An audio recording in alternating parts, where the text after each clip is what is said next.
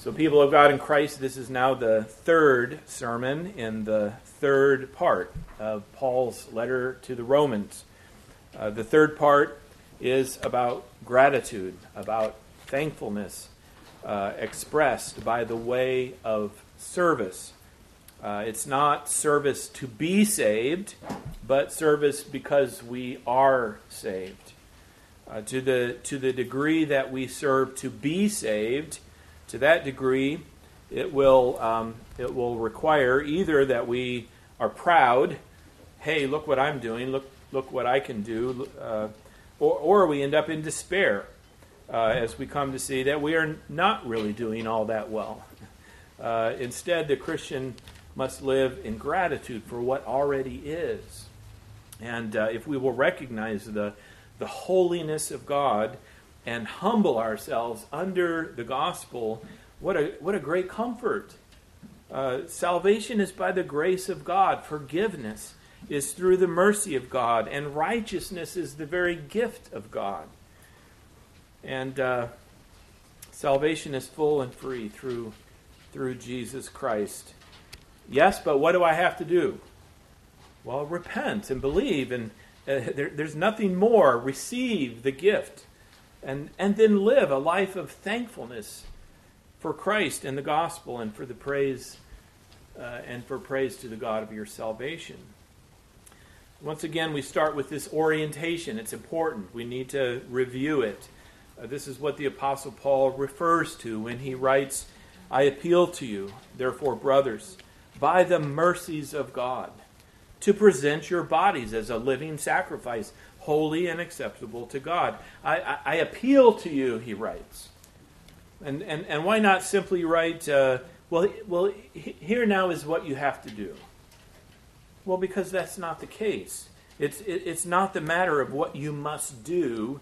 Instead, as we understand the mercies of God, our hearts will reasonably be filled with thankfulness for our lives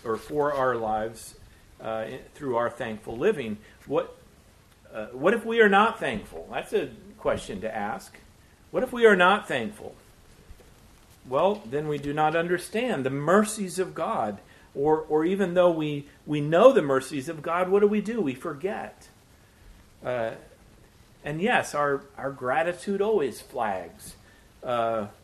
Which is why we need the regular preaching of the gospel in the church to remind us to be thankful, to remind us of what is ours in Christ, to remind us that death is defeated for us. The grave will not hold us. Heaven awaits us. And that even now, eternal life is ours so that we don't have to live desperately. That's what the world is doing. The world is living in desperation. This is what Jesus is teaching in Matthew 6 when he says, "Do not be anxious about what you eat or drink." It's a legitimate paraphrase to say, do not live in desperation. Because your Heavenly Father knows. Your Heavenly Father is always there. Your Heavenly Father will provide. Even more basically, God is your Heavenly Father. While the Gentiles chase life, think about it that way.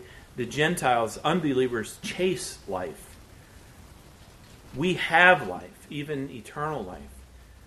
So in the same passage, Jesus says, "Do not lay up for yourselves treasures on earth. Lay up for yourselves treasures in heaven." And Paul echoes the teaching of Jesus when he writes, "He who did not spare his own son, but gave him up for us all, how will he not also graciously give us all things?" When we hear that and take it to heart, we are liberated from a life of desperation, trying only to stay alive, trying only to get and grab and keep as much as we can. Paul even invites us to live that way if we would reject the gospel. He says, eat and drink, because tomorrow you're going to die. That's the logic of unbelief. That's the reasonableness of rejecting the gospel. Eat and drink. Make the most of it. reject the gospel, and you've got what? 70 years, 80, if you have the strength, says Psalm 90. If you can manage to live that long, but who knows when your life on earth is going to be over. And then what? Well, the gospel gives the answer to the then what. Eternal life is ours in Christ.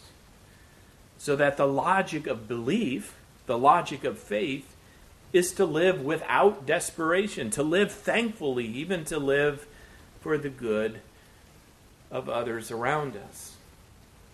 We pointed out last time the imperatives of Romans 12. That is the commands. And they are commands, starting in verse 9. Let love be genuine, abhor what is evil, hold fast, love one another, outdo, do not be slothful, serve, rejoice, be patient, be constant, contribute. These are commands. And we heard them last time, and what a list. It reads like the 10 Commandments. Do this, don't do that. Live this way and not the other way. So we must hear Paul teaching, I appeal to you, brothers, by the mercies of God. It must not be a matter of law-keeping. It must be the response of faith. It must be the obedience of a faith by which we are assured of salvation. It must be an obedience of gratitude for what is ours in Christ, simply by faith and by faith alone. And so the imperatives continue with verse 9. Reformed sermons are supposed to have 3 points, right? So I wrestled a bit with this text to try to categorize the remaining imperatives. And the first point I came up with was dealing with persecution. Dealing with persecution. Verse 14, I should have said we're starting at verse 14 rather than verse 9. So verse 14 says, bless those who persecute you. Bless and do not curse them. Here is an important command for us to hear, because if we would lay hold of the hope of the gospel, it means that we are believers in Christ, and those who love Christ, again in response to his love for us, but the world does not love Christ. The world, bound by Satan, the enemy of Christ, hates Christ. So when I align myself with Christ, then I put myself in the crosshairs of the world. Granted, we have things far better, do we not, than many, if not most, of our brothers and sisters throughout the world. But just try a little experiment this week. As you talk to your neighbors and co-workers, talk to them about God. And you can even use the word Lord. Even talk to others about the Holy Spirit. They will yawn and accept that you are a kook, and they'll tolerate you. But start talking about Christ. Have you noticed this? Start talking about Christ. Talk about the cross, and the trouble will start. It will not be tolerated. Because Christ himself is the revelation of a specific God, even the one true God. And yet here Paul is calling us even to bless those who persecute you. And then he says it again, bless and do not curse them. The fact that he says it twice, to bless those who persecute you, it shows us, well, that it needs to be said twice. What is the natural, sinful reaction when one person mistreats another? Well, anger and a desire for revenge.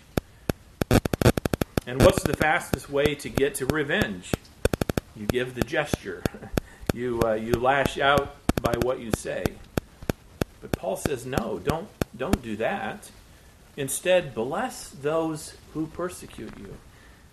So it's not even the matter of not cursing, but even blessing those who persecute you. And why would you do that?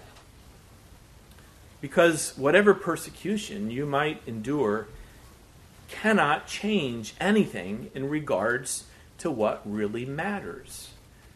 And that's why we need to be clear on what really matters. We need to have our treasure laid up for ourselves in heaven. We need to be taking up our cross every morning, saying, Lord, if you give me another day to live, thank you. If not, if today I die, thank you. And let me die for you, because you have suffered and died and risen again for me. And you have promised that though I die, yet shall I live. You have promised that where you are, there I shall also be in heaven within a new creation forever and ever. Again, the Apostle Paul is not teaching anything that Jesus himself did not teach directly from his own mouth in his Sermon on the Mount, as we call it. Jesus said, "You have heard that it was said, 'You shall love your neighbor and hate your enemy.' But I say to you, love your enemies and pray for those who persecute you." It's a pattern in the Sermon on the Mount for Jesus to say, "You have heard that, but I say this." And sometimes we need to understand this. Sometimes he's pointing out a legitimate view of the law of God, but then clarifying the meaning of it. What is the will of God for obedience in that legitimate law of God? Here, however, Jesus points out not an actual command of God to be clarified, but even the sinful way of the world. What could be more clear than loving those who love you and hating those who hate you? Isn't that just the logic of the world? But our Lord is calling us not to do that, but to show love to those who hate us, and even to pray for them. In other places in Scripture, we are given another reason for loving our enemies, that we do so remembering that this is what God did when he saved us in Christ. Even staying in Matthew 5, we hear this teaching. "You have heard that it was said, 'You shall love your neighbor and hate your enemy.' But I say to you, love your enemies and pray for those who persecute you." And then this, "so that you may be sons of your Father who is in heaven. For he makes his sun to rise on the evil and the good, and sends rain on the just and on the unjust." In other words, love your enemies. Listen to this. Love your enemies so that you will be like God. The God who loves his enemies, because he continues to bless them even as they hate him and rebel against him. Sons are like their fathers. Sometimes a son can't help but be like his father. I was at a funeral visitation in Lafayette on Thursday this week, and I introduced myself to the pastor who was going to do the funeral, and I said, "I'm Steve Rhoda," and he said, "Well, of course you are." And he said that because he knows my dad, and he could see that I am the son of my father, just by my physical appearance. Well, that's what Jesus is saying here. He's saying, love your enemies so that you may be sons of your Father who is in heaven. Be like your Father. Be godlike. Bear the image of God by loving your enemies and blessing them even as they persecute you. Even further, remember that you were the enemy of God before he saved you. God doesn't just send rain and sunshine on his enemies. He gives eternal life to his enemies when he saves us from our sins. Next, the second category of obedience I'm going to call dealing with the lowly. Dealing with the lowly, because verse 15 says, "Rejoice with those who rejoice, weep with those who weep." It maybe shouldn't, but it reminds me of a song. When you smile, the world smiles with you. Frown, and you frown alone. You can tell me afterwards if I got that right or not. I think it was Frank Sinatra, maybe. Somebody else, maybe. Granted, it's easier to keep fellowship, is it not? It's easier to keep fellowship with those who are happy and successful. With the challenge coming with keeping fellowship with those who are unhappy, those who are unsuccessful in life. But surely that's not what Paul is saying here. The point is to avoid at all costs, the starting point is to avoid at all costs jealousy towards those who are successful. How I would ask you, how good are you at doing this? That when someone succeeds, you congratulate them. You are genuinely happy for them. I think it begins, or I think Paul begins to get at this when he writes in verse 9, "Let love be genuine." Let love be genuine. Can you be genuinely happy for someone who makes twice as much money as you do? Can you be genuinely happy for someone who just had a baby when you're still waiting? Can you enjoy your mac and cheese when others are feasting on prime rib? It's not easy. But what's the key? How do we do it? Only by recognizing the mercies of God. Whatever we get or don't get in this short life, we have eternal life in Christ. And here is the great equalizer. That you make far more money than I make, perhaps, or maybe I make more money than you do, but do we not all have together the forgiveness of sins, the righteousness of Christ, eternal life by the gospel of Jesus Christ? So rejoice with those who rejoice, but also weep with those who weep. In the midst of our success, why not stay at the feast? Why not stay happy in our comfort and success? Because that's not what Christ did. Philippians 2, verse 5 says, "Have this mind among yourselves, which is yours in Christ Jesus, who, though he was in the form of God, did not count equality with God a thing to be grasped, held onto, but emptied himself by taking the form of a servant, being born in the likeness of men." In Romans 12:15, the Apostle Paul is calling us to be and to do as Christ did for us.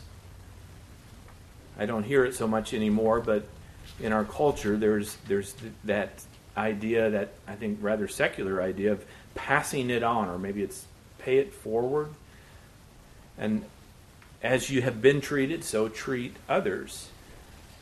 But it's a stolen idea. It's stolen from Scripture, because even as God loves his enemies, so we are to do the same. And even as Christ left heaven and came to earth, so we are to mourn with those who mourn. We are to care for the lowly. We are to use God to seek in need. And so Paul writes outright in verse 16 to this point, "Live in harmony with one another, do not be haughty, but associate with the lowly." It's important to see that Paul connects not associating with the lowly with haughtiness, with pride, being wise in your own sight. So we achieve a certain level of success, maybe and we claim that success as our own. Look what I've gotten myself to. Well, there can be no doubt that success comes from giftedness. Okay, but where did the giftedness come from? Can we not see what happens as we succeed, and when we take the credit to ourselves, we end up haughty. We end up wise in our own eyes. I love how that rhymes as it's translated into English. Never be wise in your own eyes. So it takes an intentional effort, and I'm calling you to that, the intentional effort not to be haughty, but to be willing to associate with the lowly. And once again, it will only happen, at least it will only happen as it should, when it's our response to the grace of God to us in Jesus Christ. Jesus associated with the lowly. He called common fishermen to be his disciples. He called a despicable tax collector to be one of his disciples. He spent most of his time in ministry in Galilee. We talked about this in the Sunday school hour this morning. He only went up to Judea and Jerusalem when it was requisite to the law of God. And in the end, he only went up to Jerusalem in order to suffer and die on the cross. Do we know Christ? Do we truly know him? Well, then let us associate with the lowly. Let us not be wise in our own eyes. Let us not be haughty as we are happy for others when they succeed, and as we weep with those who weep. Finally, dealing with enemies. To a large degree, this is a return to dealing with persecution, is it not? Those who would persecute us are obviously our enemies, but Paul returns to it, I think, in a different context. Whereas before he was referring to enemies outside the church, here maybe he's referring to enemies within the church. The clue is how he writes, repay no one evil for evil, but give thought to do what is honorable in the sight of all. If possible, so far as it depends on you, live peaceably with all. I think he's talking about the church. There seems to be a sense of community in this instruction from Paul. And granted, we live every day in the wider community of our wider communities than just the church. But it's so important for us to learn to live peaceably within the church, that we not avenge ourselves when hurt within the church. How do we do this? The church should be the last place on earth where anybody gets hurt.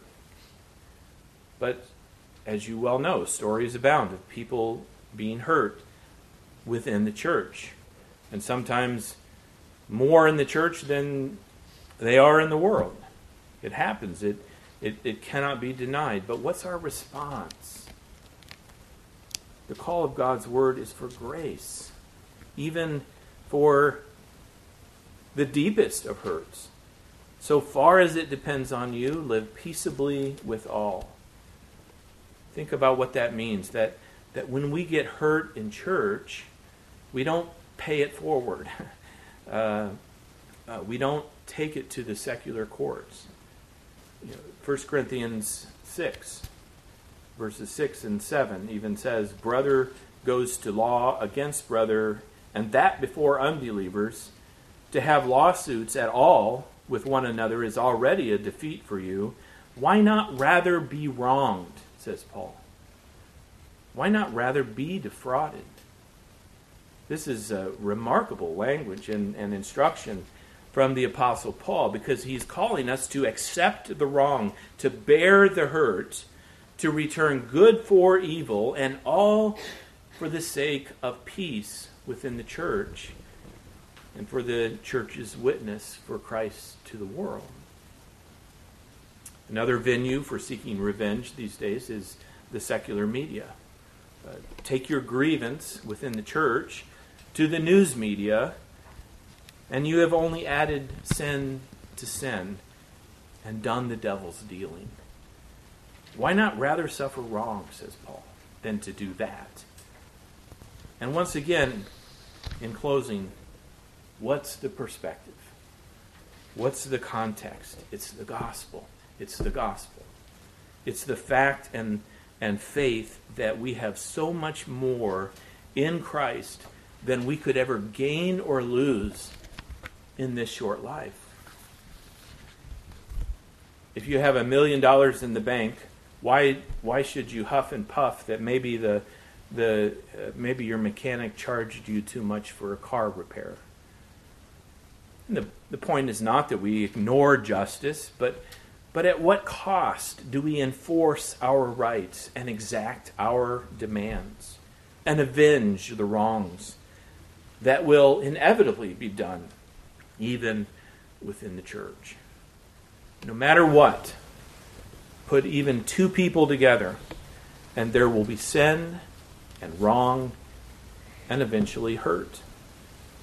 It is inevitable that at some point I'm going to hurt you and you're likely to hurt me in some way. It's going to happen. And the devil is waiting to work his will. So Paul writes, love your enemies. Leave it to God to judge. Forgive 70 times 7, says our Lord. Quit making it about yourself. Forgive. And be liberated by a faith that not only believes but also obeys. If your enemy is hungry, feed him. Can we not recognize the extreme of that command? If your enemy is hungry, feed him. If he is thirsty, give him something to drink. How extreme that is, and yet how liberating. And why do we do this? Because by doing so, you will heap burning coals on his head. The point is to witness to the one you love. And the point is your witness to the world. The point again is that by loving our enemies, even within the church, we will be witnessing to the world and to each other the love of God in Jesus Christ, the grace of God that we have already received. There is judgment to come, but this is the day of salvation, and we can witness to the grace of God and to the salvation of Christ as we relate to each other, starting within the church, in love, but also as we relate to the world and deal with even those of our enemies within the world for the sake of Christ. That's what I have. Let's close in prayer. Thank you for your instruction, O God. Help us to hear it and to answer it in faith. Help us to remember that what you have done for us is the call for us to do for one another, that we would be gracious, that we would be merciful, that we would be loving, that we would forgive, that we would not demand our own rights, but, O Lord, that we would show love to one another, and as we do so, that a witness will be made for Christ, for who you are as the God of love and grace, as we've come to know you in Jesus Christ. In his name we pray. Amen.